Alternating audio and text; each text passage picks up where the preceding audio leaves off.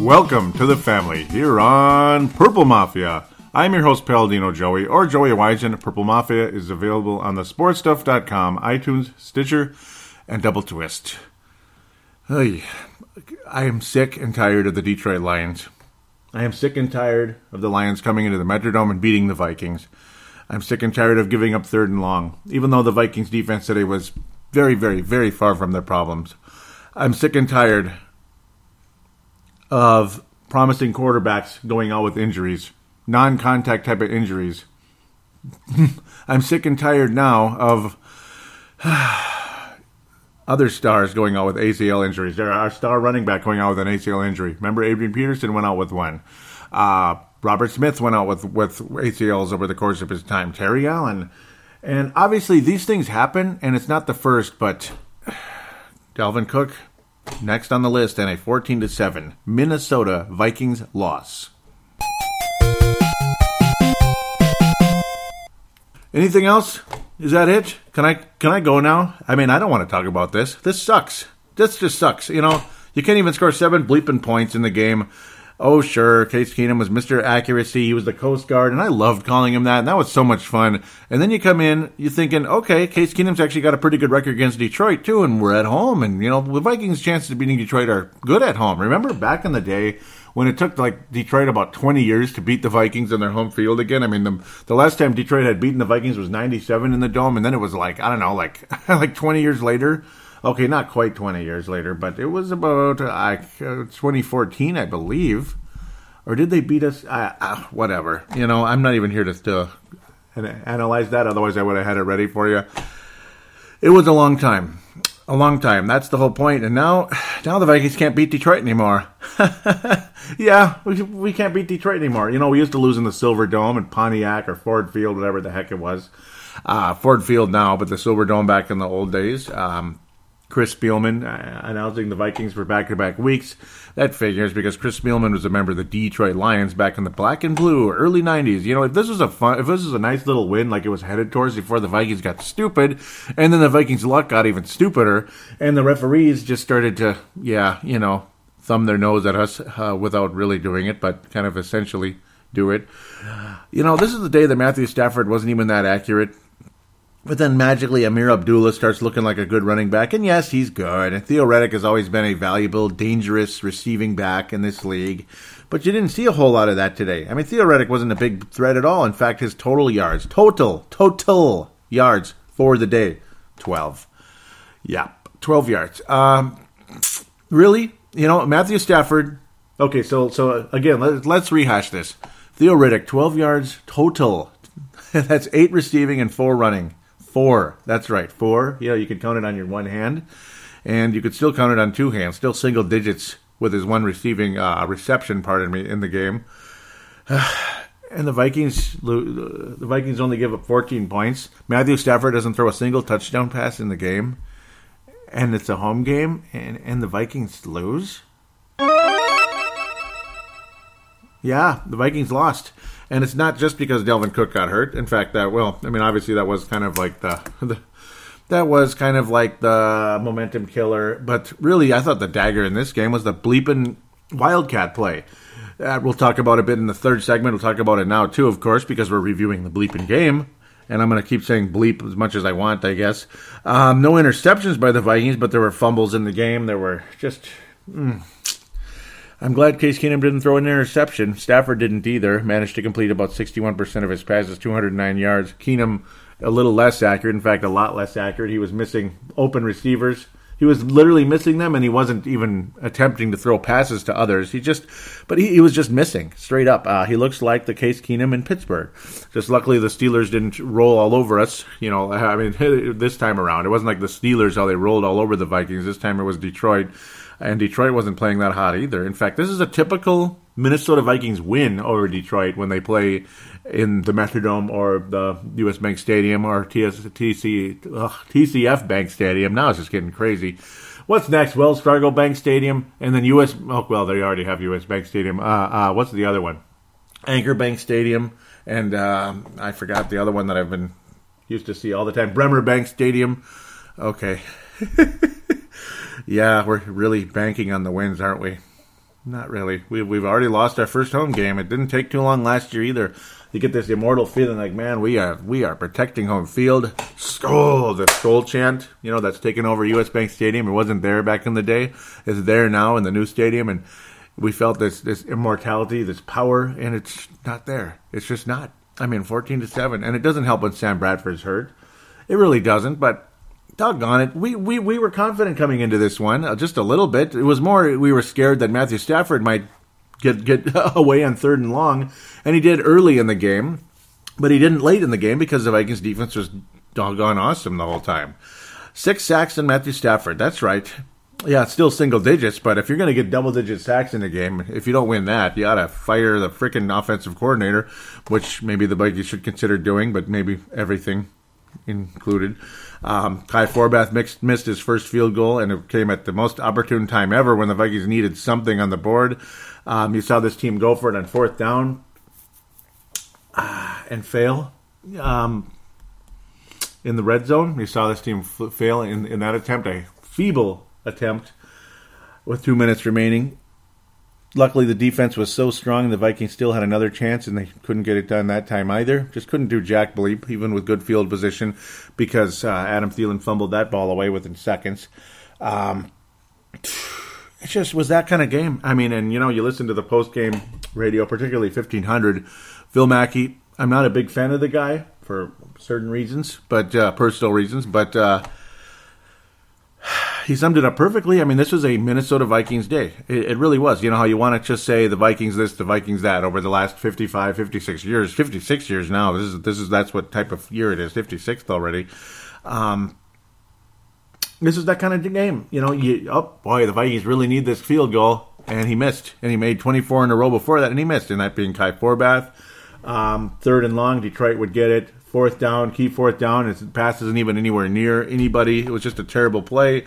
And another one where Adam Thielen, who's so reliable, he catches everything comes his way, and then he fumbles in the center field there, around the 50-yard line, when it looked like the Vikings were going to have a game-tying type of drive. It looked like there was a possibility of that. And no, he just fumbled it away, and that was it. And Detroit was able to just milk it away because the last defensive stand the Vikings made, we used up all of our timeouts to stop the clock, which gave us 2 minutes. 2 minutes for Case Keenum and everybody to get the ball downfield into the end zone. We set ourselves up nicely with time, but of course no timeouts, and that was the end of the story. I'm not mad at the coaches for that part. I'm mad at the coaches for the idiotic, bleeping, Mickey frickin' Wildcat call when things were going well. The Vikings were actually winning the game. The Vikings were actually winning the game. Maybe a little black and blue win. Circa 92, 93, 94, 90, whatever. You get the idea. I'd say 92, 93, 94, and maybe in the 80s too. Chris Spielman days, Jack Del Rio, John Randall, Henry Thomas. We could go on forever. You could Carl Lee. Yeah, those were the days, weren't they? As long as you don't say the name Barry Sanders, because our defense, that was the only time our defense looked idiotic, because Barry Sanders was just that good. Speaking of idiotic, Jerick McKinnon stunk today. He stunk. He pissed me off so bad. Again, that imbecilic play and the way he carried it out. It was stupid enough that the play was approved by the head coach and the play was called by the offensive coordinator. Again, the Wildcat, which was hiked to the college. He was a quarterback in college. Jerick McKinnon was a quarterback in college, so, yeah, well, I don't care what he was in college if you can't even hand off a bleeping ball to Dalvin Cook, the former Vikings running back, at least for this season. Yeah, a game like today makes you want to bench Jerick McKinnon, but guess what? Now you can't. That's right, because Dalvin Cook's out for the season. Yeah, whatever. Imbecilic, idiotic play. Why would you call that play? Why would you call that play? We had all the momentum in the world. Cook was just running right through the Detroit defense. It was just the beginning of the end. It was just a chain. It was just a chain of events that took place after that. It looked like the Vikings were going to be just fine. We're going to score again, take maybe a two-score lead in the game, 2-possession lead in the game, and then you got yourself a nice dandy little 3-1 record. You have your first win in the division. Detroit's a whole game behind you, and you have the tiebreaker for the moment. And there's no way you could lose the tiebreaker. You can only tie with Detroit if we lose in Ford Field. But then you come up with plays like that. That make absolutely no sense. I mean, what? Because Detroit then, well, magically, things started to go better for Detroit after that. And then next time down the field, Dalvin Cook, as he's starting to make a move a little bit, his knee buckles. And at first you're just thinking, what the hell? We fumbled again. Now he turns the ball over again. And then it's like, wait a minute, no. It was non-contact. And the contact happened when he fumbled, yes, but that's because he wasn't concentrating on holding onto the ball at that stage. You wish he would be able to, but how can you blame him when you feel a sharp shooting pain in the center of your knee, and there's nothing you can do about it at that point. It's like all in God's hands now. The initial reports coming out of the Vikings from NFL Network. The NFL Network initially reported it, but I mean, coming out from the Vikings training and all that, the trainers and all that it is a almost complete tear of the ACL, which means he's out for the season. I mean, if it's a partial tear, he's out for the season. We're not going to do the not with this guy, not with the position he plays, by the way. You're not going to do the old what's the guy's name? Doggone it. The guy's Tannehill. You're not going to do a Tannehill with the Miami Dolphins like he did last year. He's like, we'll just kind of let it heal during the off season and come back, and then, oh crap, now I'm out for the season after wasting the whole off season, which could have been used to rehab the knee and get things ready to roll again. But no, you just let it kind of sit there the way it was and came back, and yeah, stupid idiot. And Miami, boy, we'll be talking about Miami in that second segment. We'll be talking about everybody a little bit, but Miami's definitely an interesting topic there. A little bit. I'm not going to dedicate the whole second segment to him, but just a little bit of it. A segment within a segment. Stefon Diggs was remarkable in this game once again. Made Case Keenum look better than he was, as inaccurate as he was during this game. But Stefon Diggs, spectacular plays. Cannot go unmentioned. Almost 100 yards again for the young man. 5 catches, targeted 7 times, and some of those passes sucked. It wasn't because Stefon Diggs missed it or anything. And occasionally, just a couple of those times too, there was a couple of times down the field as well with Adam Thielen and Stefon Diggs, at least one of them, and Kyle Rudolph, that there was just a little bit of pass interference, a little bit of off defensive holding, and there was no flags. And it just, it was just one of those kind of games where, I guess the ref's going to let him play, but that's pass interference. You can't just hold the guy down. I mean, Treadwell was the other one, Laquan Treadwell. It was a poorly timed jump, but at the same time, it was still pass interference because they were holding him down. I mean, you have to let him jump. You can't just hold him down like that. That's not how you defend. That's not how you defend. So obviously, you defend by you're both trying to make a play on the ball. One guy's trying to knock it away or intercept it. The other guy's trying to just flat out catch the damn ball and hope for the best after that. But yeah, the refs weren't our friends, and as they say, the football gods weren't our friends either. That's for doggone sure throughout the game today. You get your hopes up about Case Keenum after a nice solid week last week. You think, okay, he can beat this team. If he could beat Tampa Bay, he could hopefully beat Denver too, or Detroit, too. And no, just another letdown. Classic. Stefon Diggs, all I got to say is continue what you're doing, and God bless. Adam Thielen, same thing. That fumble pissed me off because it's uncharacteristic of Adam Thielen. You don't see him dropping that kind of stuff. Fumbling away that kind of stuff. That was really unfortunate. Kyle Rudolph had a pretty frustrating drop in the game as well, enough to make somebody mad, and it made people mad. Just catch the bleeping ball. McKinnon as well. Very, very catchable pass. McKinnon drops. It would have given us first down. Terrible. McKinnon was just awful the whole game. He had one good kick return after that horrible, it was immediately after that, after the horrible fumble. Of course, he was doing the kick return because Detroit had just scored. Thank you very much. You're welcome, Detroit. Detroit. Oh yeah. And the reason why they have 14 points, even though they had 2 field goals in the game, is because their first successful touchdown in the game. In fact, their only successful touchdown in the game was a successful 2-point conversion. They only had one touchdown in the game, but it was the one that kind of, obviously put the Vikings on ice, unfortunately. You think you can come back, tie this thing up, and hope for the best, even if it comes to a coin flip in overtime? Why not? But it just wasn't meant to be, was it?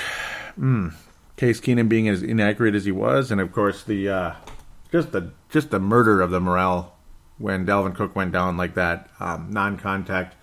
The helmet obviously went into the arm, knocked the ball out and all that. Sure, good play by the Detroit defender, because I don't think the guy was thinking about Dalvin Cook being hurt there. He was just trying to tackle the guy. He probably wasn't aware the guy was getting injured at the time, because it's kind of a bang-bang play in a sense. And the Detroit defender had nothing to do with the injury, obviously. Because I'm not concentrating on who the player was on Detroit. I'm concentrating on the guy that, Dalvin Cook, that his knee just buckled and the ACL snapped. At least most of it did. So they say, and here we are again. Here's the ball, Latavius Murray. Oh, goody, because he didn't look very special out there. And, of course, by the time Latavius was in there, there really wasn't, you didn't really want to use him all that much, because you're behind, and the clock is not your friend, even though it's not like you're down by 21 points or anything, and you need every little tick of the clock possible. But still, I'm just kind of as much as I'm saying, I'm at a loss for words, if that makes sense. Cook looked so freaking good out there. I mean, consistent. That was the thing. He had that Terrell Davis thing going with him today, where it wasn't the explosive, and he's loose, 70 yards downfield, there he goes, touchdown. When you look at it, he had 66 yards on 13 rushes, and his long was only 10. He only had and then that was one of those plays during that drive before he got hurt. Or was it the one? Yeah, it was the one. It was the drive before that imbecilic fumble. The imbecilic Wildcat play. Just walked right through that Detroit defense. And after that, just the consistency. So exciting. I mean, this guy is going to be a superstar in this league. And now the uncertainty. Now the uncertainty follows. Just classic Vikings. And it's not me hating on the Vikings. It's hating on the bad luck. It's hating on the curse. It's hating on this, that, and all the others. I mean, it's just classic Vikings that now Sam Bradford, you don't know when he's going to play, if he's going to play. Teddy Bridgewater, hopefully. But just the fact that Teddy Bridgewater went down with that injury is classic Vikings, as people like to say. I mean, what? You get all your hopes up coming in, 11-5 division championship season, one Blair Walsh imbecilic miss away from at least getting to the second round, maybe the NFC title game, if the Vikings are fortunate enough to get past Arizona, which would have been really cool. Take your chances in Carolina. I don't think that would have gone so well, but maybe. The Vikings have played the Carolina Panthers very well the last several years. But here we are today, 2-2. Sam Bradford, we don't know when or if he's coming back. Teddy Bridgewater, hopefully he's available by week 6, believe it or not. So he's available very soon here. Maybe he's going to be the quarterback very soon. But I don't know what to say, man. I'm as much as I'm going on and on and on, I'm just kind of left at a loss here. Yay. The Vikings defense was outstanding. Let's talk about it a little bit here before we pass out the awards and demerits. Ryan Quigley he was needed today, that's for sure, as was Jeff Locke of the Detroit Lions, and he was better than Ryan Quigley. Congratulations, Jeff Locke, and it's not like we cut him, he cut us. He moved on. Anthony Zettel of the Detroit Lions was able to get 2 sacks in the game. Everson Griffin was just awesome, on and on and on the whole day. Danielle Hunter was spectacular, 2 sacks. And I was talking about how Danielle Hunter needed to get in there and need to start getting those sacks. I mean, he was that guy. We'd like to see the forced turnovers as well one of these days, but Danielle Hunter all over the place. Pass deflection, 2 sacks, 5 total tackles for loss. Just awesome.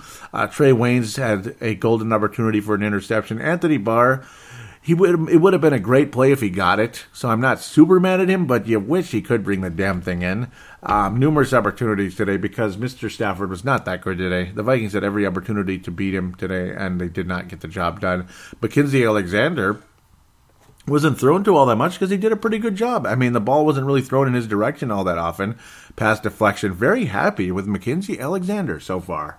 It's nice to see him becoming a competent cornerback out there. I like Mackenzie Alexander. I think he's developing. I'm seeing signs. Trey Waynes is getting thrown to a lot more often, and that's also a sign because the quarterback's not in the opposing quarterback is not as afraid of Trey Waynes as he is of Mackenzie Alexander at this stage. And it's not even necessarily if he's scared of Trey Waynes or scared of Mackenzie Alexander. It's just the fact that Mackenzie Alexander jammed the route, and that's what he does very well, and I'm impressed with that. When your cornerback can jam the route and the receiver can't get where he needs to go, well, gosh darn it, they're not going to throw the ball that way, are they? Or if they do, it's going to be an incomplete pass and all that good stuff. Eric Kendricks had some icky moments, but he got the sack later on, and it was at a huge key moment. Gave the Vikings another opportunity to get something going at the offense. It was just not meant to be, and that was that's the story of the game today. Just not meant to be. Not meant to be. Yeah. So, Fran Tarkenton Award for today is going to go to Everson Griffen. I thought he was just absolutely spectacular. I'm going to give it to, I mean, you could give it to so many guys. I mean, the defensive line, all four of the defensive linemen, particularly Linval Joseph, Everson Griffen, and where is he? Doggone it, Danielle Hunter. Yes. Those three especially, though, were just unbelievable. Brian Robinson was around, but those other three, it was mostly those three guys. I'm going to give all three of them the Fran Tarkenton Award. I mean, the defense as a whole was just wonderful today, and I appreciate it. They got beat sometimes. There were some missed tackles. That's why I'm not giving it to everybody. Danielle Hunter, Everson Griffen, and Linval Joseph. Just, Linval was hungry. And he was getting tackles for loss. That guy is a superstar. I just love Linval Joseph so much. Oh, man. The Christian Ponder Memorial is definitely Jerick McKinnon as a player. You could give it to the referees for missing obvious pass deflection calls. And, of course, Pat Shurmur for the stupid, imbecilic Wildcat call that just was not necessary. Can we stop? Just stop making that call. Maybe like the final play of the game or something when you're like, I don't know, and there's like, and you're far away. Okay, no, just don't do it. It's just, you're just like screwing around hoping for some kind of miracle. Like there's like really nothing you can do. You're like 80 yards away and it's the final play of the game. Maybe you're hoping for some kind of weird, crazy miracle. But yeah, other than that though, let's not even think about the Wildcat anymore. It doesn't work. That's the one problem with the Wildcat. It's an interesting, creative scheme, but there's just one problem. It doesn't work. So, yeah, that's the Christian Ponder Memorial. I'm very generous today, passing stuff out, but I don't think I'll be giving everybody a gold star today. I don't think I need to at this point. But, yeah, a lot of you probably deserve it. And there might be, yeah, it's going to be cool. So, let's take a break. Let's get off this first segment. Oh, what a frustrating, depressing game today. Man alive. Let's try to calm down, hope for the best, if that's humanly possible. Do some previewing and do some rounding up a little bit. NFC North, NFL, and preview right after this.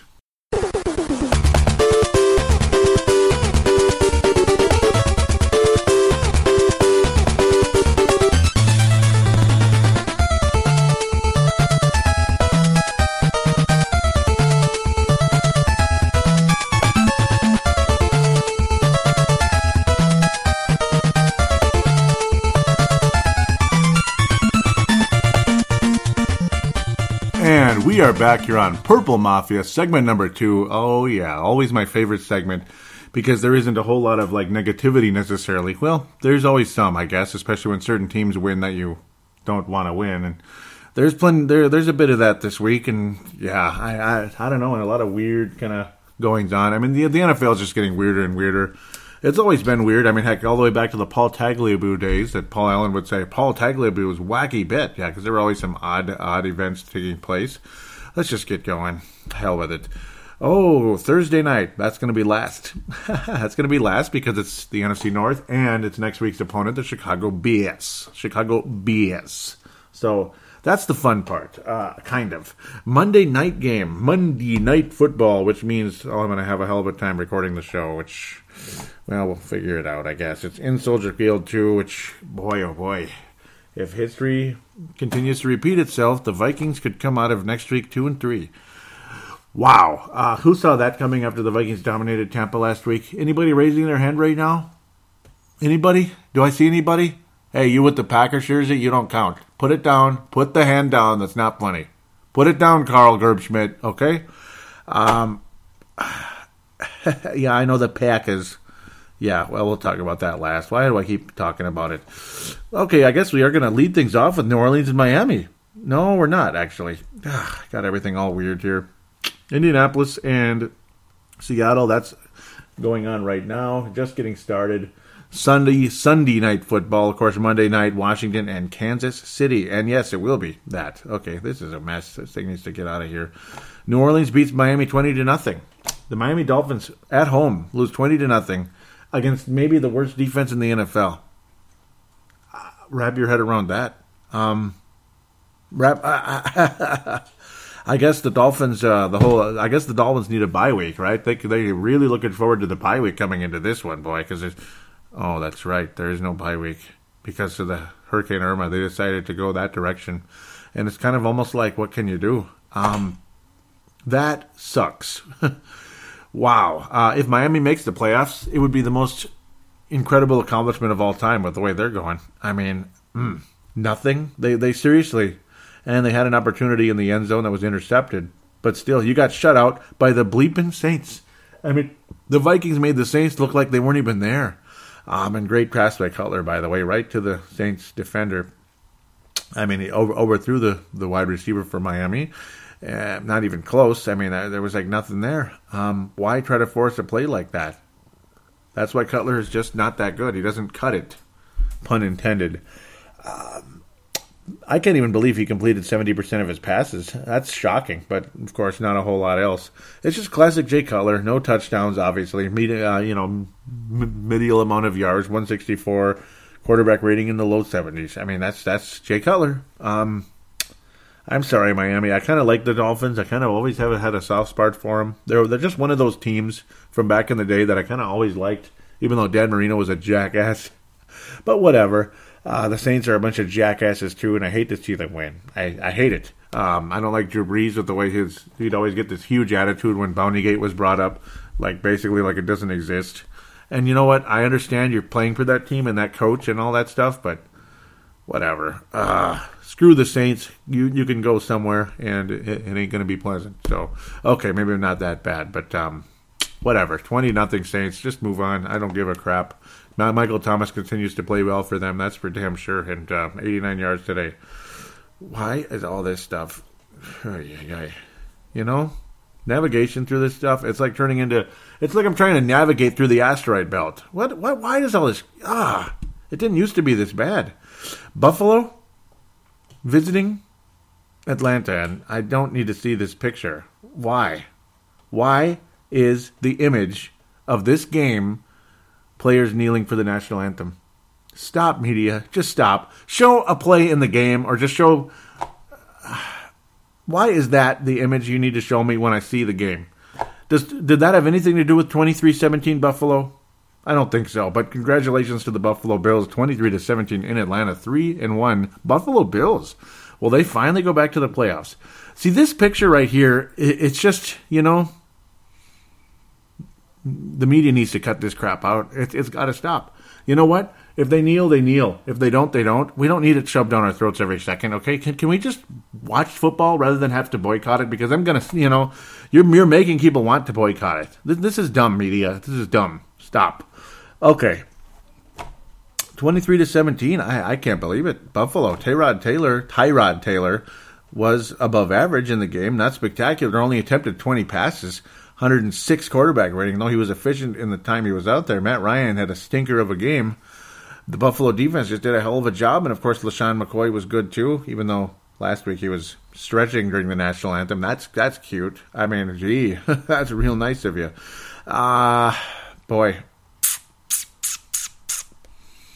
No touchdowns were thrown by Buffalo, but hell of a game by Charles Clay. Even LaShawn McCoy getting involved a bit there as well. Julio Jones going out with the hip injury doesn't help either, though. That's for sure. He only was able to get 3 catches before that took place. Yeah, congratulations, Buffalo. I mean, great game. That's for sure. Great game by their defense. Multiple interceptions. None of them were touchdowns, but they were game changers that helped Buffalo do what they were going to do. And that's ultimately score touchdowns, get in the end zone. Good indeed. Tyrod Taylor ultimately threw 1 touchdown. Matt Ryan fumble led to it was a fumble 6. It was a fumble 6 for Tre'Davious White. Tre'Davious White. These names just get more and more creative, don't they? It's funny. And then Hushka, the former Seahawk, replaced by Blair Walsh. Wow. Hushka was outstanding the entire game, and congratulations for him. A 56-yarder, 55-yarder. Those were the 2 plays that ended up winning the game. Congratulations to the Buffalo Bills in Atlanta, Georgia, despite several players kneeling. But then again, whatever. You know what? I don't even want to talk about it anymore. You know what? Yeah.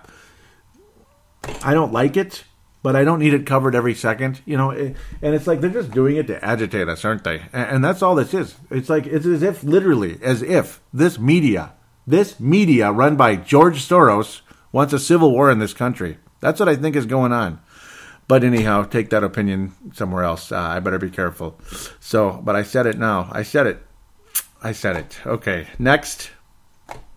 Cincinnati in Cleveland. The Browns are just, boy. You know, this is the Browns. I mean, every year they start out like, okay, maybe they're turning things around a little bit. They look kind of promising. And then they get hit by a ton of bricks and there's just nothing going, and it doesn't matter. You know, I mean, Bill Belichick could be their coach again, like he was back in the early '90s, and I liked that team. That was fun to watch. I don't think that team's going anywhere ever, and I'm sorry. I mean, I love Vince Gerbato. He's a Cleveland Browns fan. Yep, out of Australia, big Lakers fan and frequent contributor to Timberwolves explosion. Occasional contributor to this one, mostly just kind of saying "Go Browns," though, kind of giving me a tease here and there. I want the Browns to do better.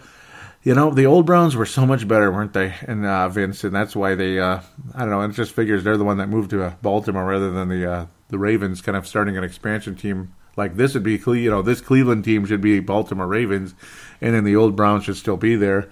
Oh, boy, because this Browns franchise has done absolutely nothing since 1999. And the one year they made the playoffs, they had Kelly Holcomb as quarterback. Wow. I mean, just can you imagine Kelly Holcomb? Cincinnati finally won a game. That's good. It's about frickin' time. And they did a little pounding job today. Good for them. Andy Dalton, 4 touchdown passes. That's good. That's really good. Deshaun Kaiser. It looks like Deshaun, but it is Deshaun. Dalton definitely had his best game of the year so far. Near perfect rating, but he also had a fumble loss in the game. That figures. Kaiser, awful. 43.5. The whole concussion protocol, I don't know. Might need to reevaluate that because he's really dropped off. And I know sometimes and he's also like a rookie pretty much, and teams figure guys out after a little tiny bit of success in the first week. I feel for Browns fans. I really do. Take that as is. The Los Angeles Rams, which would have been Chick Hearn's club back in the day, right? Now they're the Los Angeles Rams again, and they have white horns now. And I get a kick out of it. It's kind of interesting. It's like they changed that one little detail, and they look so different. It's kind of weird. It's kind of cool, though, too. I suppose the pants are different, too. Yeah, the pants are, instead of like the gold stripe, it's a white stripe. It's kind of cool, even though it's like a minor change, but it's a change. And that franchise is they're totally different. They're 3-1. They crushed the Cowboys today. Wow. Or they didn't crush them, but they beat the Cowboys. To me, it feels like they crushed them because they scored 35 points in the game. Dallas scored 21, though, in the second quarter. Scared Rams fans just a little bit, I'm sure. But to get it done in AT&T Stadium on the road by the the LA Rams, great job. I'm impressed. I'm kind of like becoming a slight fan of this club right now. That's pretty cool. As long as they don't get too crazy and obnoxious like the St. Louis Rams did with the Kurt Warner days. I kind of got sick of that team. But I get sick of every team, it seems like. Dak Prescott, not bad. I mean, it's his completion percentage that brought his rating down, and of course the interception. I mean, 3 touchdown passes, 250 yards. He was spectacular in the second quarter. Goff, kind of same thing. He didn't even get to 60%, 58%, 2 touchdowns, but did not turn the ball over. That's the difference maker. 98.7, and Todd Gurley on the ground was just exquisite because, again, just like our running back Dalvin Cook, the guy he's the former running back now, and he'll be the current running back again next August. Just to think that you got to wait that long to see Dalvin Cook, it just makes my heart ache. Oh man, you got to wait until August to see Dalvin Cook again, or July. Pardon me, last week of July. What the hell, man? My heart just aches thinking about that. It makes me sick. But Todd Gurley, since I have to move on, unfortunately, see, his long of the day was 17. And it just shows. You just hand him the ball, and he just goes forward, forward, forward, forward, forward. And we're talking 4 or 5 yards each time. That's Terrell Davis, and that's why the Denver Broncos just won, and they won, and they won. It's not just because you pounded away like the 70 whatever, the 70s Steelers or whoever. But it's the fact that you continue to move the chains. It's not about pounding as much as that you're moving the chains, and the other team can't stop it. And it's just awesome. And that's what Dalvin Cook was bringing, even though he's not like the biggest guy ever. But he sure as hell is a talented son of a gun. And Todd Gurley, after an awful sophomore slump last year, has been pretty good in his junior jump this year. It's a junior jump for Todd Gurley. Good on him. He was just spectacular. 94 receiving yards as well. A touchdown for him. What a game. I mean, Todd Gurley, over 200 total yards in this ditty. Oh, my goodness. 215 yards in the game. Only 1 touchdown, but regardless if you're a fantasy player, which I choose not to be anymore, haven't for a long time now. Wow, Todd Gurley's first-round pick in fantasy football, I got to think. And, man, somebody probably got him well after the first round because I bet a lot of people were down on him coming into this year. But who knows? Maybe in some leagues he went real high still. Oh, boy. Wow. Go Rams. I mean, hell yeah. That's pretty awesome. They deserve they deserve a nice little thumbs up. Oh, I'm looking at this score right now, and I'm pissed off, man. Frickin' son of a... This could have been the Super Bowl a couple years ago. The Patriots could have completed one more bleeping pass in the red zone in that game, the AFC title game of 2015. But the Denver Broncos defense was that good, and that's why they crushed the Carolina Panthers a couple weeks after that. But the Panthers beat the Patriots today. Oh, in Gillette Stadium. What the hell? The Patriots are now 2-2. Ouch. After the shootout in the OK Corral, okay, kind of, with the Houston Texans. Talk about a shootout today. Holy moly. They give up 33 points. That Patriots defense is not stopping a whole lot of people. They gave up 33 points last week. They gave up 33 points this week. That's, just do the math there in the last 2 weeks. 66. That's terrible, man. Carolina's 3-1. After all that, with the dust settling, with how awful Carolina has looked this year, they're 3-1. What the hell? They're 3-1. So I guess the Panthers are kind of back in the mix for the playoffs and the whole kit and caboodle again. Cam Newton, what a game. He did have an interception, which gave the Patriots hope, but ultimately it was all for naught. Brady did not turn the ball over. It was still spectacular. Quarterback rating 104, 307 yards on the ground, passing, in the air. Cam Newton, similar numbers, but 1 more touchdown and 1 interception. But overall, an efficiency rating, outstanding. Completed 76% of his passes. Just outstanding overall game for Cam Newton. And the Carolina Panthers outscored the New England Patriots in a shootout. Pretty impressive. I'm not happy about it, but it's impressive. I got to tell you, Kelvin Benjamin was the star receiver in that game, along the way. Wow. It doesn't help with the Patriots missing their good buddy there. Julian Edelman, and it's like, you want to keep bringing his name up over and over and over again, but, well, okay, let's just move on. New York and Jacksonville. The New York Jets, the Jets, not the Giants, the Jets, the Jets, the Jets, as I continue to say, just end the season, they have a better record than the Giants, and a lot of people were thinking the Giants would go to the Super Bowl. This is football for you. I mean, what the hell? The Jets are 500. Yeah, they beat Jacksonville, so what? But they're 500, though. They are. And Jacksonville, again, that's football too. I mean, Jacksonville romped, just annihilated the Baltimore Ravens last week, and now they lose to the Jets. What the hell? It took overtime, but yikes. I kind of like those Jags uniforms, though. They're kind of nice. 23-20, Josh McCown and co. getting the job done out there. Yep, there was a LaShawn Edwards trick play, 31 yards. Nice play that helped be a game changer along the way. McCown, nothing special, but good enough. The Jets defense did a good job today, for the most part, forcing turnovers and such. And Blake Bortles sucked hardcore. 43% overall in 35 attempts in the game. Blake Bortles isn't going to get you anywhere with numbers like that. Fournette was good, along with other running along with Chris Ivory. But, man, I mean, Fournette had an outstanding total yardage type of game. Bilal Powell, though, was pounding the ball away the whole game. And, of course, Ennis had a 70-yard scamper. Elijah McGuire also a 69-yard scamper. And it was the running game, ultimately, that was the hero today for the Jets, along with a solid defense that frustrated and embarrassed the lousy Blake Bortles today. So we continue to move on. A classic divisional matchup that doesn't look as close as it used to back in the day. Used to think Baltimore and Pittsburgh were basically mirror images of each other. Quarterbacks that knew how to win, quarterbacks that could win on the road and at home, spectacular defenses, household names on both sides, all over the place. No, not so much. I mean, Pittsburgh is just far and away the superior team, and they're not as good as they were even last year. At least I don't think they are yet. I mean, they had a pretty lame loss last week, but, well, that's kind of what they got for all that stuff. But I don't know. Whatever it is, Baltimore, it's just, they've fallen off the face of the earth, and it's kind of sad because they started the season fairly strong. Some people kind of liked them coming in this season. The last 2 weeks, ouch. 15 points, or is it 16 points the last 2 weeks? That's pretty pathetic. And not so much on the defensive side of the ball either. Pittsburgh 26-9. Baltimore just not a whole lot going on. Flacco was a little bit better, but then again, not really. A couple interceptions. He kind of looks like the rookie Flacco, who struggled a lot on the road in Pittsburgh.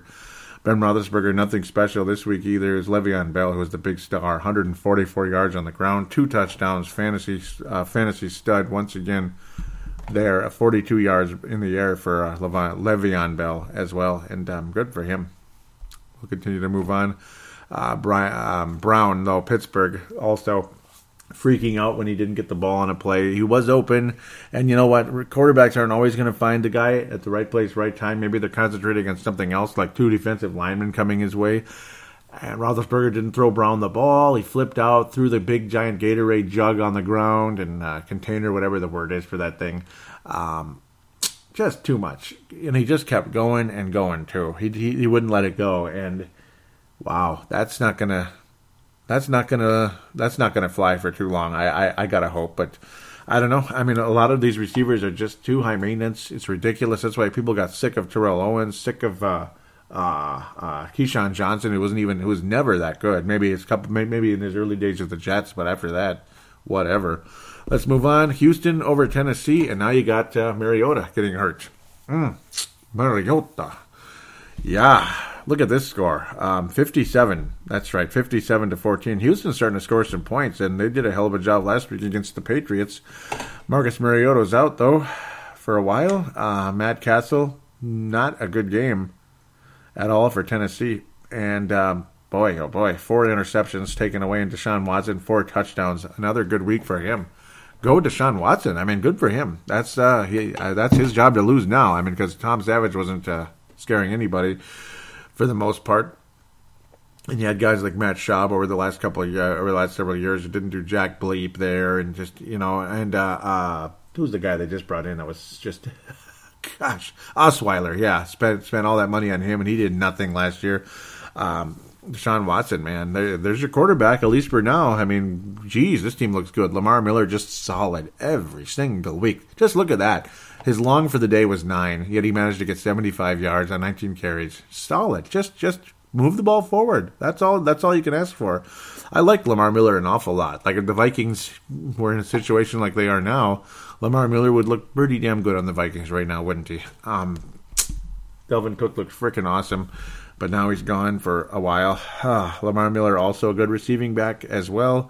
Total yardage for the day, about 130 for Lamar Miller. DeAndre Hopkins, spectacular game for him as well. Wound up with 107 yards and a touchdown in a very fun game if you're a Houston Texans fan. 57-14. You don't see numbers that high very often. I mean, 57. That's almost never. That's like once a year maybe. And occasionally in the Super Bowl when like one of the teams is just not even trying. Like the Buffalo Bills had got to that point in that 92 Super Bowl. It just fell apart so badly for them. And the 49ers and the Broncos in 89, I believe, was it 55-10? Well, how the mighty have fallen, right? San Francisco. They had some good years under Jim Harbaugh. They suck so bad.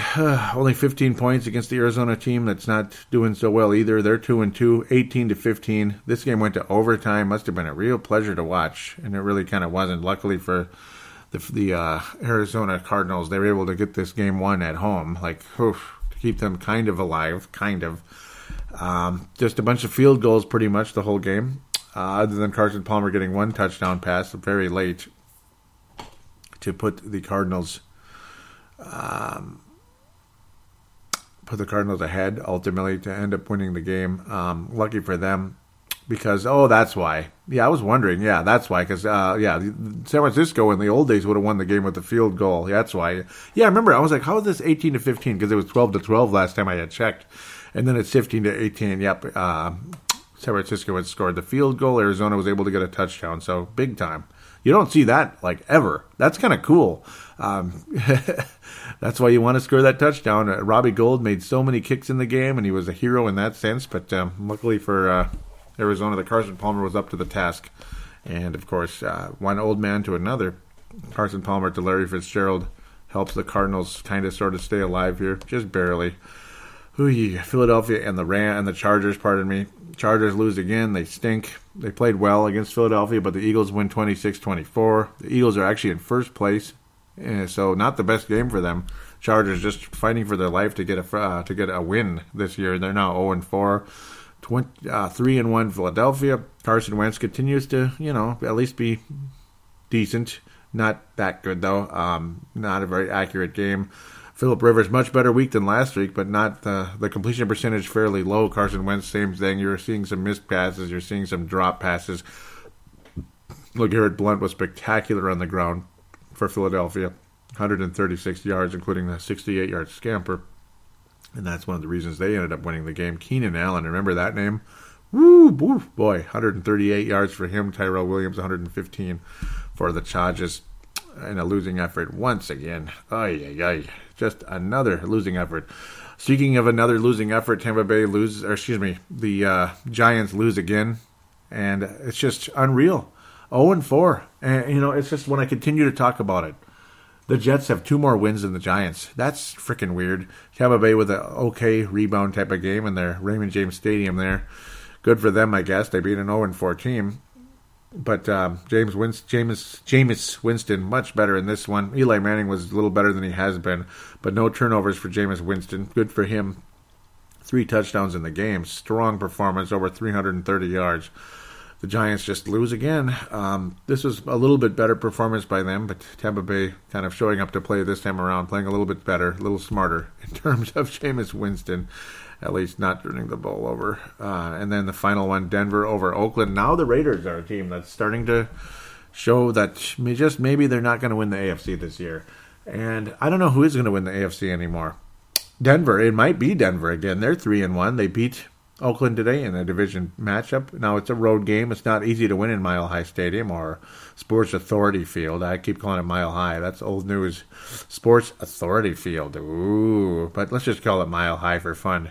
16-10 type of matchup. Derek Carr was bad, and he was hurt. And, Derek Carr was hurt as well. E.J. Manuel was a little bit better, actually. But not really. He was better for a couple of minutes there. He completed more passes. That's about it. He was a little bit more accurate and then had an interception later on. Trevor Siemian, just good enough. Whatever. Marshawn Lynch and the Oakland rushing game, completely non-existent. C.J. Anderson was awesome. And with almost 100 yards, 95 yards overall in the game. Can't believe it. Yep, Derek Carr's hurt again. Nothing super serious yet at this moment, but we'll just have to let that play out as is. Oakland 2-2. Yuck. They looked like crap last week, and they look like crap this week. Because you think of Denver. I'm not really thinking of Denver as this outstanding team, but oh well, they're winning games right now, and good for them. So let's finally get to the preview, the review, the preview. Oh, goody. The Packers on Thursday night. The Bears put up a great effort in the game. They just were awesome. No, they were terrible. Aaron Rodgers has had his way with this club. 35-14, the Green Bay Slackers defeat the Chicago Bears, and that's about all there is to say. Obviously, the Lions beat the Vikings. That's the other side of the NFC North roundup. Mike Glennon was just garbage. I don't know. He had 4 turnovers in the game. He fumbled twice, 2 interceptions. That's not going to get it done.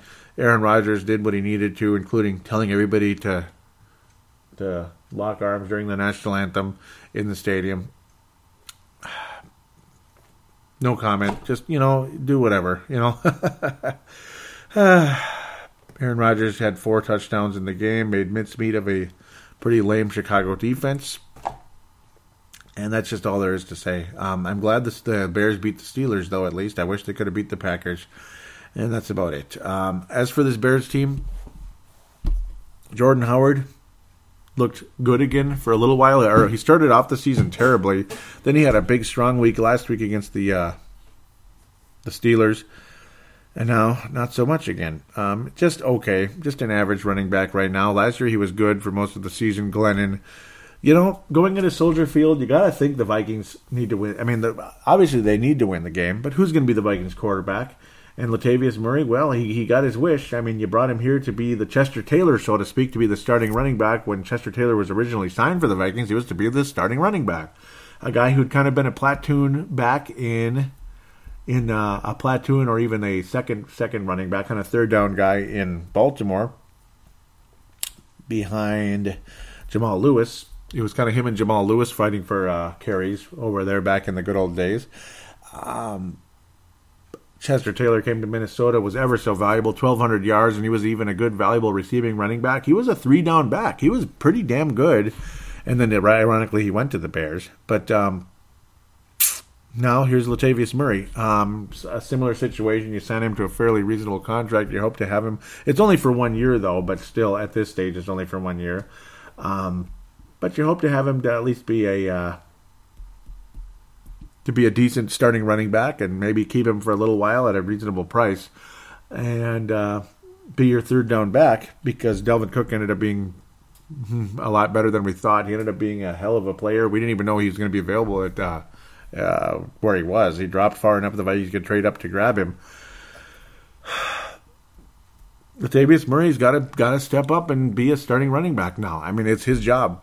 And if he can do something on the ground, provide something, if it's not Matt Asiata again, and the offensive line stinks. I mean, like, Remmers gave up a pretty crappy sack in the game when the Vikings had some momentum and ended up missing that field goal later on. A terrible sack given up by Mike Remmers. That was just depressing. Just depressing. I mean, he was just standing there, and the guy went right past him.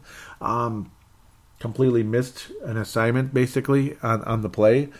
It's not like he wasn't trying. It's just he didn't see the Detroit defender waiting for him. I mean, just like unguarded. And that was a huge problem. So Mike Remmers continuing to not be that great. Carolina's not too happy with Matt Khalil either, though. So I don't feel too bad there. I really don't. This Bears team is generally terrible, but it seems like every time the Vikings go there, they're terrible.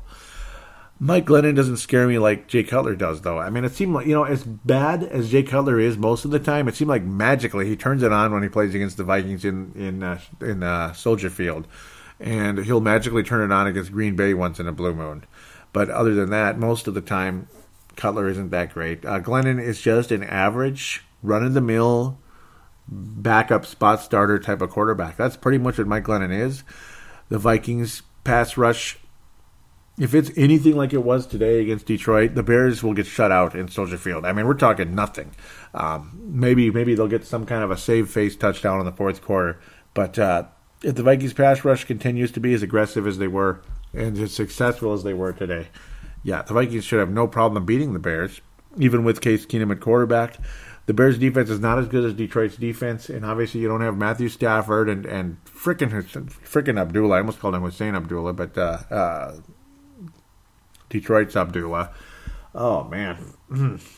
The Vikings need to beat this Bears team. This is a must-win game in a lot of ways. Not only, and it's like you want to think just getting to 3-2 is one thing and all that, and it's important to get to 3-2. Yes. But, I mean, in a lot of ways, it's a momentum thing. It's a morale thing for this Minnesota Vikings team. You have to beat the Bears. You have to end this nonsense in Soldier Field. They're a far inferior club. There's no excuse for the Vikings to lose this time. There's no talented quarterback hiding underneath the idiot that Jay Cutler is. Because Jay Cutler is a talented quarterback, but most of the time he's just kind of an idiot. Mike Glennon is just what he is. He's like a lesser version of Matt Castle. Much less, I would say. He's a lesser version of what Matt Castle was when he was here. Now Castle's pretty much cooked. He can't play at all anymore, as far as I'm concerned. Maybe he'll have one good game a year or something in his limited play. Ty Montgomery also is hurt too. Oh, excuse me, I'm talking about the Bears. Excuse me, I'm going crazy here. The Bears, though, they're just there's no excuse for the Vikings to lose to the Bears. Jordan Howard's the one guy you're afraid of a little bit, but the defense is ever capable. So we'll just kind of have to let things play out here. I'm going to pick the Vikings to win in good faith. You got to stop losing in Soldier Field. You just got to stop. This team is so inferior. You have to beat them. Even if Case Keenum is quarterback again, I think he'll have a better game. I think Latavius Murray's going to get in the 70, 80-yard mark. How about that? Especially if the Vikings are ahead. Why not pound it away and hopefully he can get something? He sure looks slow. That's the frustrating part. Other than that, though, we're just going to sit here and hope for the best. Who's the next one? I'm going to go with the Minnesota Vikings victory. I don't think it's going to be 35-7 or anything. I'd like it to be, or 35-14 in the case of Chicago Green Bay. I think the Vikings should win this one because I don't trust their offense. One day they look so good, the next day they suck. Maybe they'll have their next strong game. Okay, let's go with 27-14. Minnesota will beat the Chicago Bears in Soldier Field. You're going to see Case Keenum play a little bit better. You're going to see the passing game hopefully improve a bit. See, it's the accuracy of Case Keenum, and if Sam Bradford comes back, the Vikings are in wonderful shape. I hope so, but as long as Thielen hangs on to the ball, now we have to worry about that. Then we'll be okay. Like Thielen and, of course, Stephon Diggs, they can get the job done. Keenum's got to be better than he was today, and against this Bears defense, he will be. Minnesota wins 27-14 over the Chicago Bears in Soldier Field. Latavius Murray gets 70 to 80 yards, probably scampers one touchdown in, and you're going to see some big time passing game though. Ultimately in the game, you're going to see them pound away with Murray later. I think you're going to see a little more aggressive passing game against the Bears defense. That's very beatable at the end of the day with that one. So we are going to leave things here. Again, the Vikings will be 3-2 after next week. Then we're going to get to fan interaction right after this.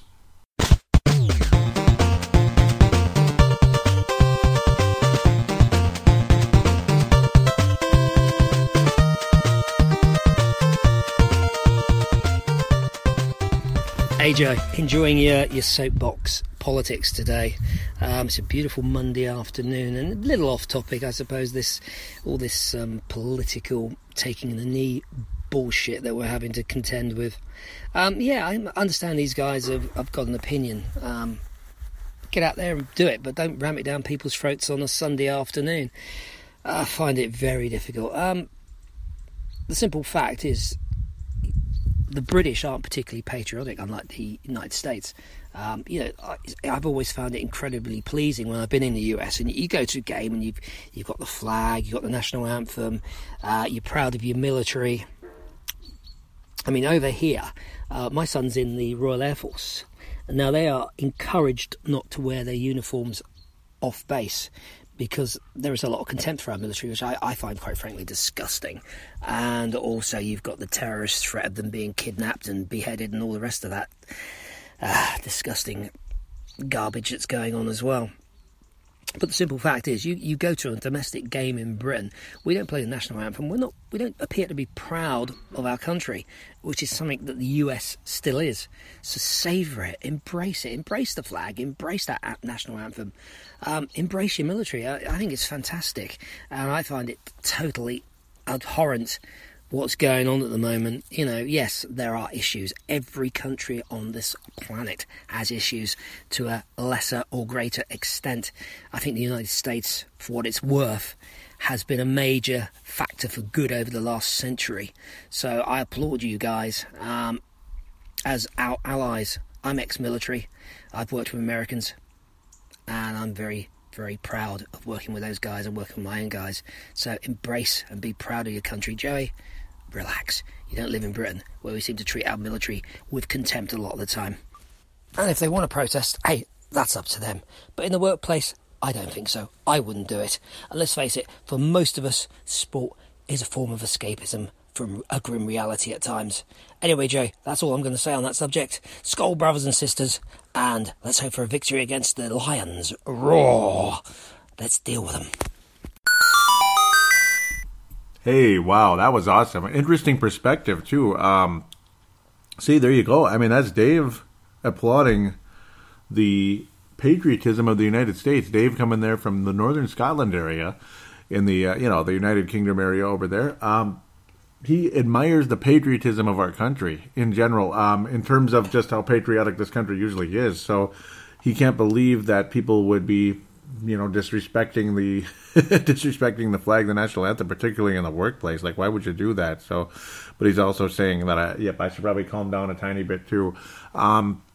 That's kind of cool to hear him coming from that perspective. So really appreciate what you had to say there. And I should just let him have the floor with that one. Unfortunately, the Vikings were not able to beat the Lions. In this case, this recording he did before the Vikings win, of course. Vikings lost, to the Lions, ultimately. Now we move on to the Twitter account. We'll be hearing from Dave once again a bit here. Where is everything? Yeah, Cook is out with a knee injury. No kidding. Something that wasn't... oh, boy. I had it and I lost it. Okay. Things start off with St. Walker and at Antonio Fett. That is Mark Carlson's... Yeah, he is Anthony Carlson there. Kind of a cool image there with the Everson Griffin, number 97, chasing a lion running away. And, that about was right on the defensive side of the ball. Only 14 points were scored by the Lions. So that's a pretty good cartoon there. And it's very accurate. Matt Martin says, good hold there, trying to keep them out, but the D is solid. Yep, and that was the whole key. The D was basically holding things together.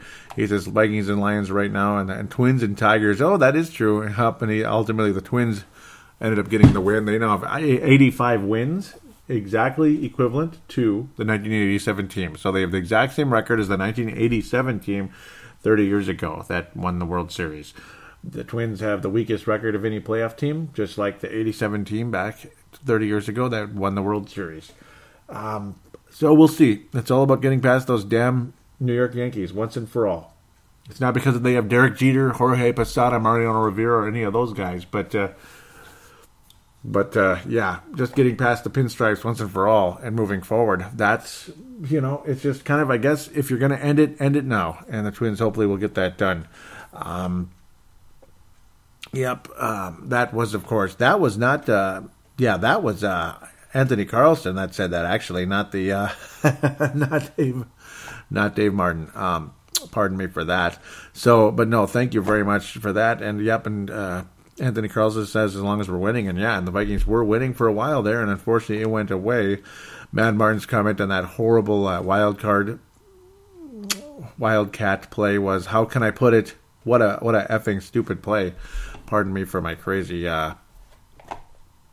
back and forth there. JP says, yep, season over because I tweeted out RIP 2017 once I saw Dalvin Cook go down like that. It's like, that's it.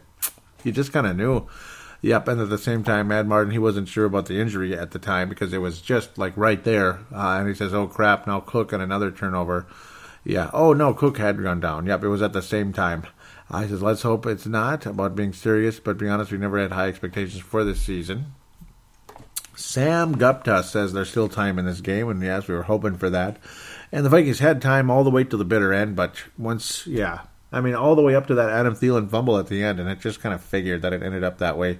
Matt Martin says, so we are back to the crappy chocolate again, a whole lot of yuck. These effing refs, stupid fumble, and off idiots. Yep, man. He says, can you make this up? Missed field goal. Nope, we can't make it up.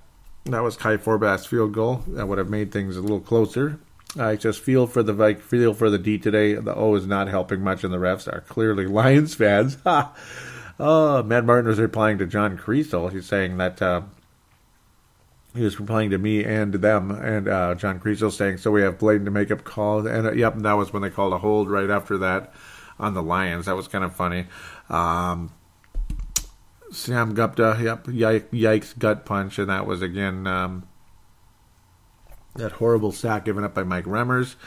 Matt Martin was saying the O-line is painful to watch on that sack. That was Remmers. Horrific goal line sack, and the refs did not help today. Cannot win a division on its own. He's asking if we can score points. What a joke. The D gets it back. And, let's bleeping turn it over again. Guess we were playing for third place. The D must be raging. And I'm sure they were. I mean, that was terrible.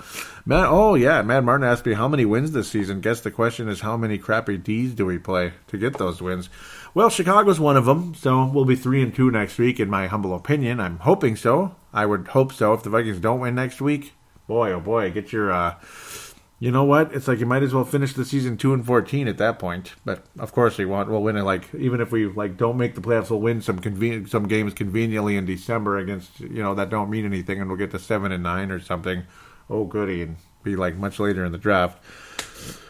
I don't know. I mean, maybe it'll end up being 8-8, 9-7. That's how it's heading right now. Maybe better. I don't know though. It doesn't look better right now. Things can change real quick. And they can change badly real quick, too, like Cook's injury.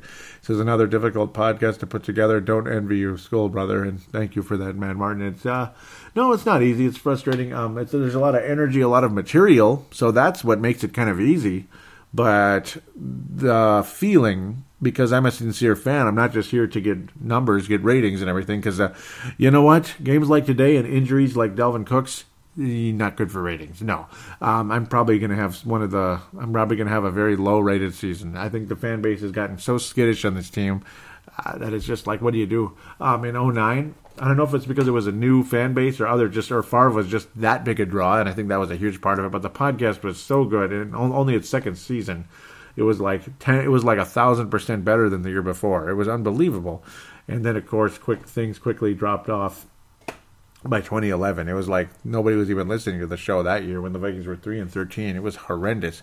A lot of the people stuck around in 2010, not as many, but for a while it was fairly well rated, particularly at the beginning.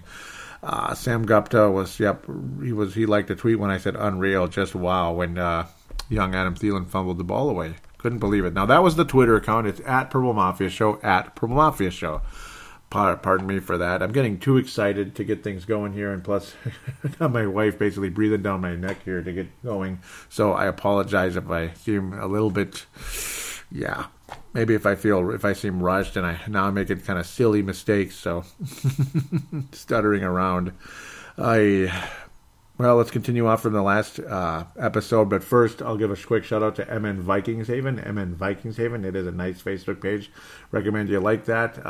Trevor Wickerin, the founder of that Facebook page, kind enough to allow me to post links to Purple Mafia on that page. Thank you again, and it's a very nice page, friendly conversation, whether it's good or bad news. You could talk about Dalvin Cook, you could talk about Sam Bradford when he played well, stuff like that. Yeah, or Keenan when he played well. So I was hoping to have another Coast Guard show today, but of course it didn't go that way. Or Lion Tamer, or whatever you would want to say. Mark Carlson saying, good Lord, Palladino Joey opens up Fort Knox and passes out the gold on this episode. And that was to give everybody the gold star.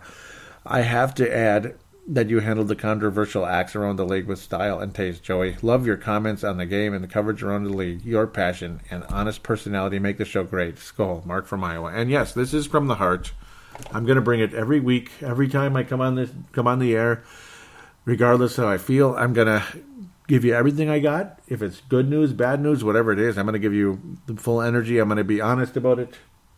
My honest opinions. If I'm pissed off, happy, whatever it is, I'm going to give you what I have. Leland, also from Iowa, Marcus from Iowa. Leland says, not the best way to get a gold star, but all deserve it. You deserve a platinum, Joey, for all your insights. Thank you, Skoll. And thank you so much, Leland. That means a lot. I appreciate that. And I will graciously accept the platinum star, even though I'm not sure I deserve it. Thank you so much. Gerald String out of Nebraska says, way to battle through and do a fantastic show. I still say best Vikings show out there, folks. And thank you again, Gerald, for that. I deeply appreciate that. It gets old. It really never does. Because it's not like I'm on, 50,000 watt radio and 50,000 people listen, stuff like that. I wish they did, but I don't know. I put the Case Keenum Coast Guard will once again be your quarterback versus Detroit.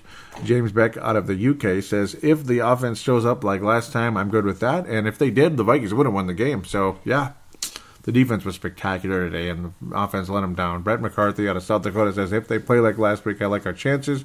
Leland wraps up this segment saying it will be a challenge this week. And, yeah, it will be a challenge. I mean, it was a challenge, and the Vikings, for me, if you're going to make the playoffs, you got to beat Detroit. So hopefully, pray to God, the Vikings can win one on the road later this season.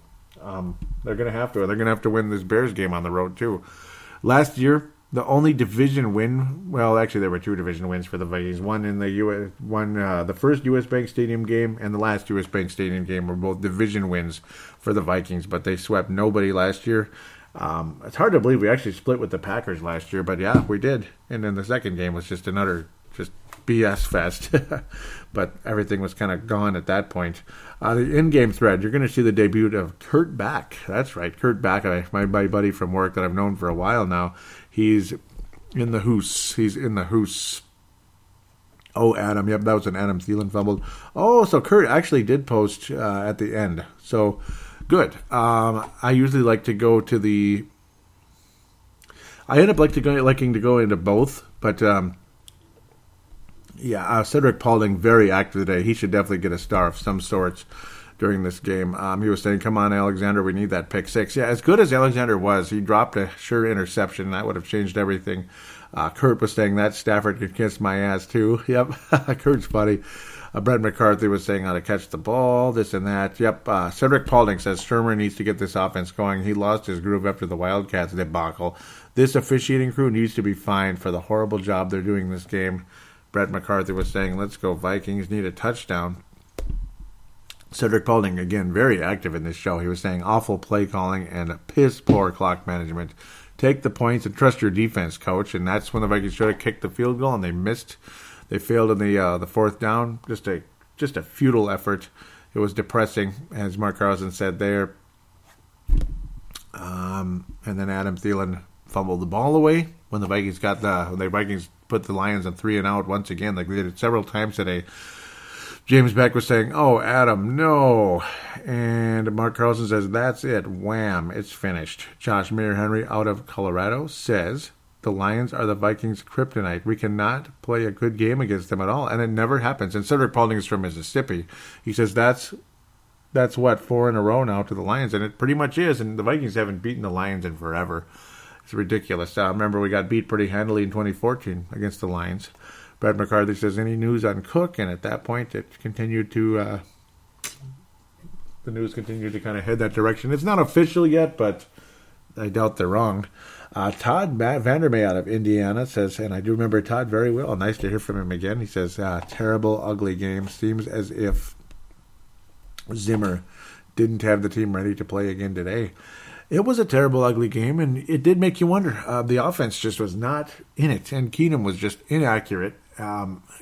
You can't blame, Thielen fumbling that ball was devastating, but it's like, Keenum missed so many passes in this game, and Remmers and others were giving up sacks, and it's just, I don't know. It wasn't the penalty fest like the Pittsburgh game so much as it was just, I don't know, and there were a lot of non-calls by the referees and plays that probably could have been completed and would have been game changers possibly. That one to Treadwell could have been something nice. It's too bad. Cedric Paulding puts up a meme saying, geez, not this shit again. Kurt Back out of White Bear Lake. White Bear Lake and Boston Scientific as well. He says, one of the worst games I've seen played. So good one weekend, like high school players the next weekend. So typical Vikings. I'm done. He says, quote unquote, game plan. Okay, when we hike the ball to number 74, you run the wrong way and spin a couple of circles. Kiss my ass. Yep, he was pissed off there, and he says, only shred of hope is you bring back Bridgewater? Question mark. And that might be exactly what it is. The only shred of hope is Bridgewater coming off the pup list, because, yeah, I mean, it's almost over, and we're kind of counting on that. No, so you did get post-game thoughts in, Kurt. At one point I was texting saying you didn't post it in the post-game thoughts, but no, I was going to read them anyway, because at least they're at the end of the in-game. That's why I always try to check the in-game.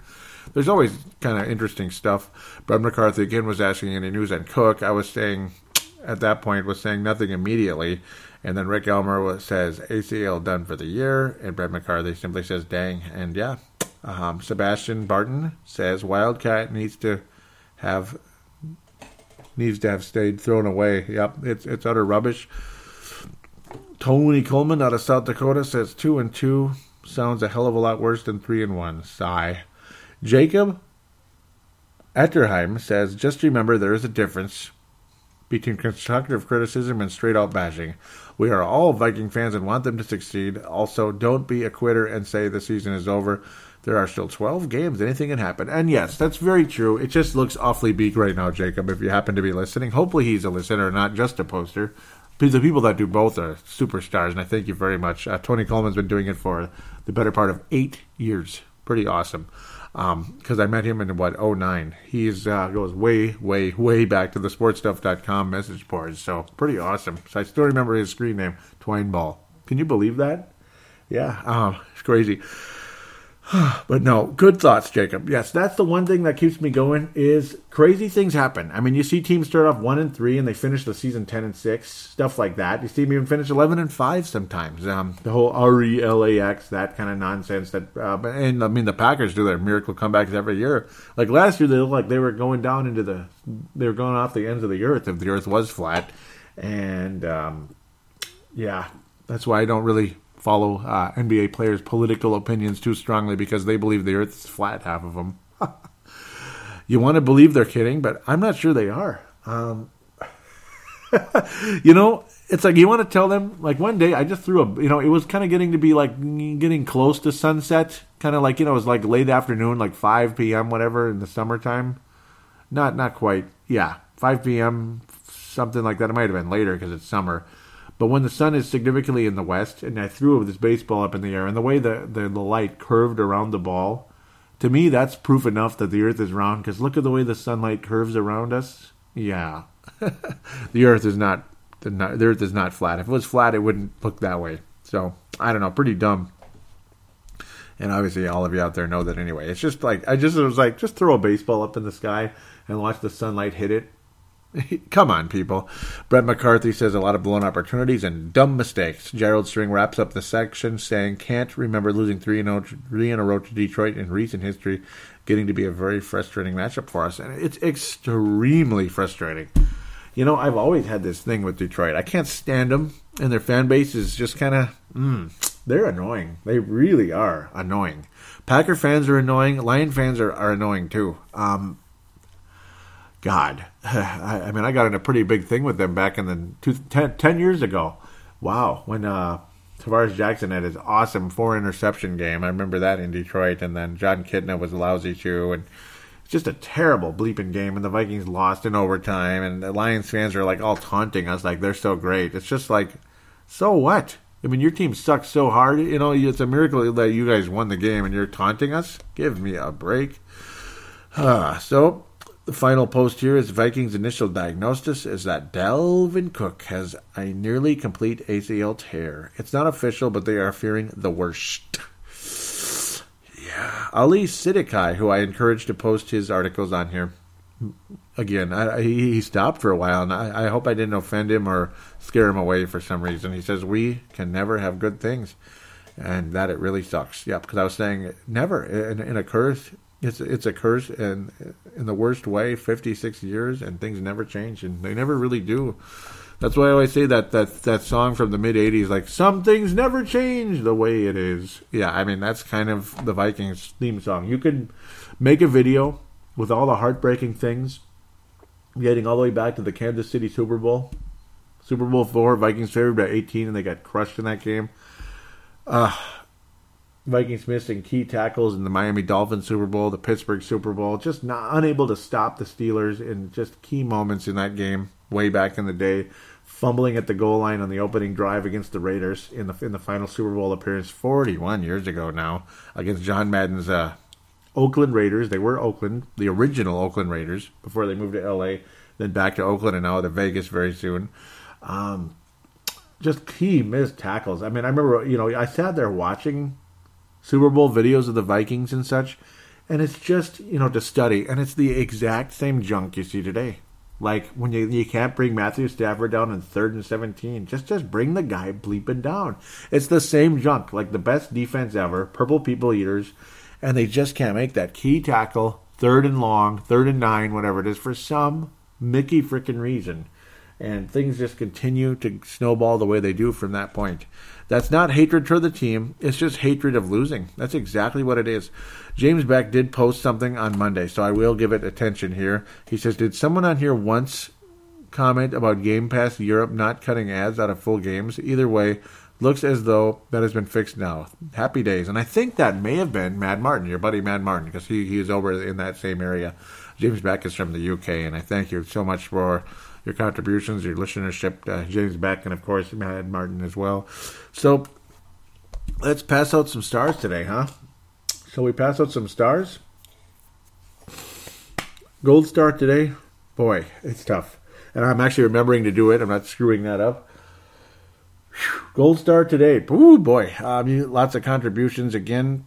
Appreciate it always. Love that call and the patriotism by Mad Martin and all that. Just awesome. Gold star today. I keep going back and forth. It's tough. Cedric Paulding is going to get the gold star today. Silver star is going to go to Mad Martin and Leland. They're both going to get silver stars, so add that to your trophy case, both of you, because Leland's got some stars put away, and I'm glad. And he always deserves stars. You guys are so awesome. Bronze star is today. James Beck. James Beck is going to get the bronze star today. Congratulations to all of you. Thank you so much for your listenership, for your kindness, and your continued following. I love all of you so much. Had conversations off the air with Gerald Sring off and on the last few weeks here. Just a great patriot, loves this country, and as frustrated as I am with what's been going on. And I appreciate Mad Martin saying to relax. And yeah, I mean, I need to. It's good to calm down a little bit. But at the same time, yeah, he's saying, hey, it's worse over here. These people don't even respect their own country.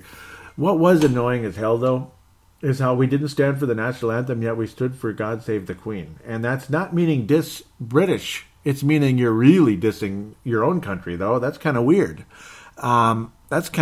So that is the worst part, like teams like Baltimore and Jacksonville last week. What the hell was that? Again, I'm not dissing the UK by saying that. I am not. I love England. I love you guys that call. God, I love you. Call or post or whatever.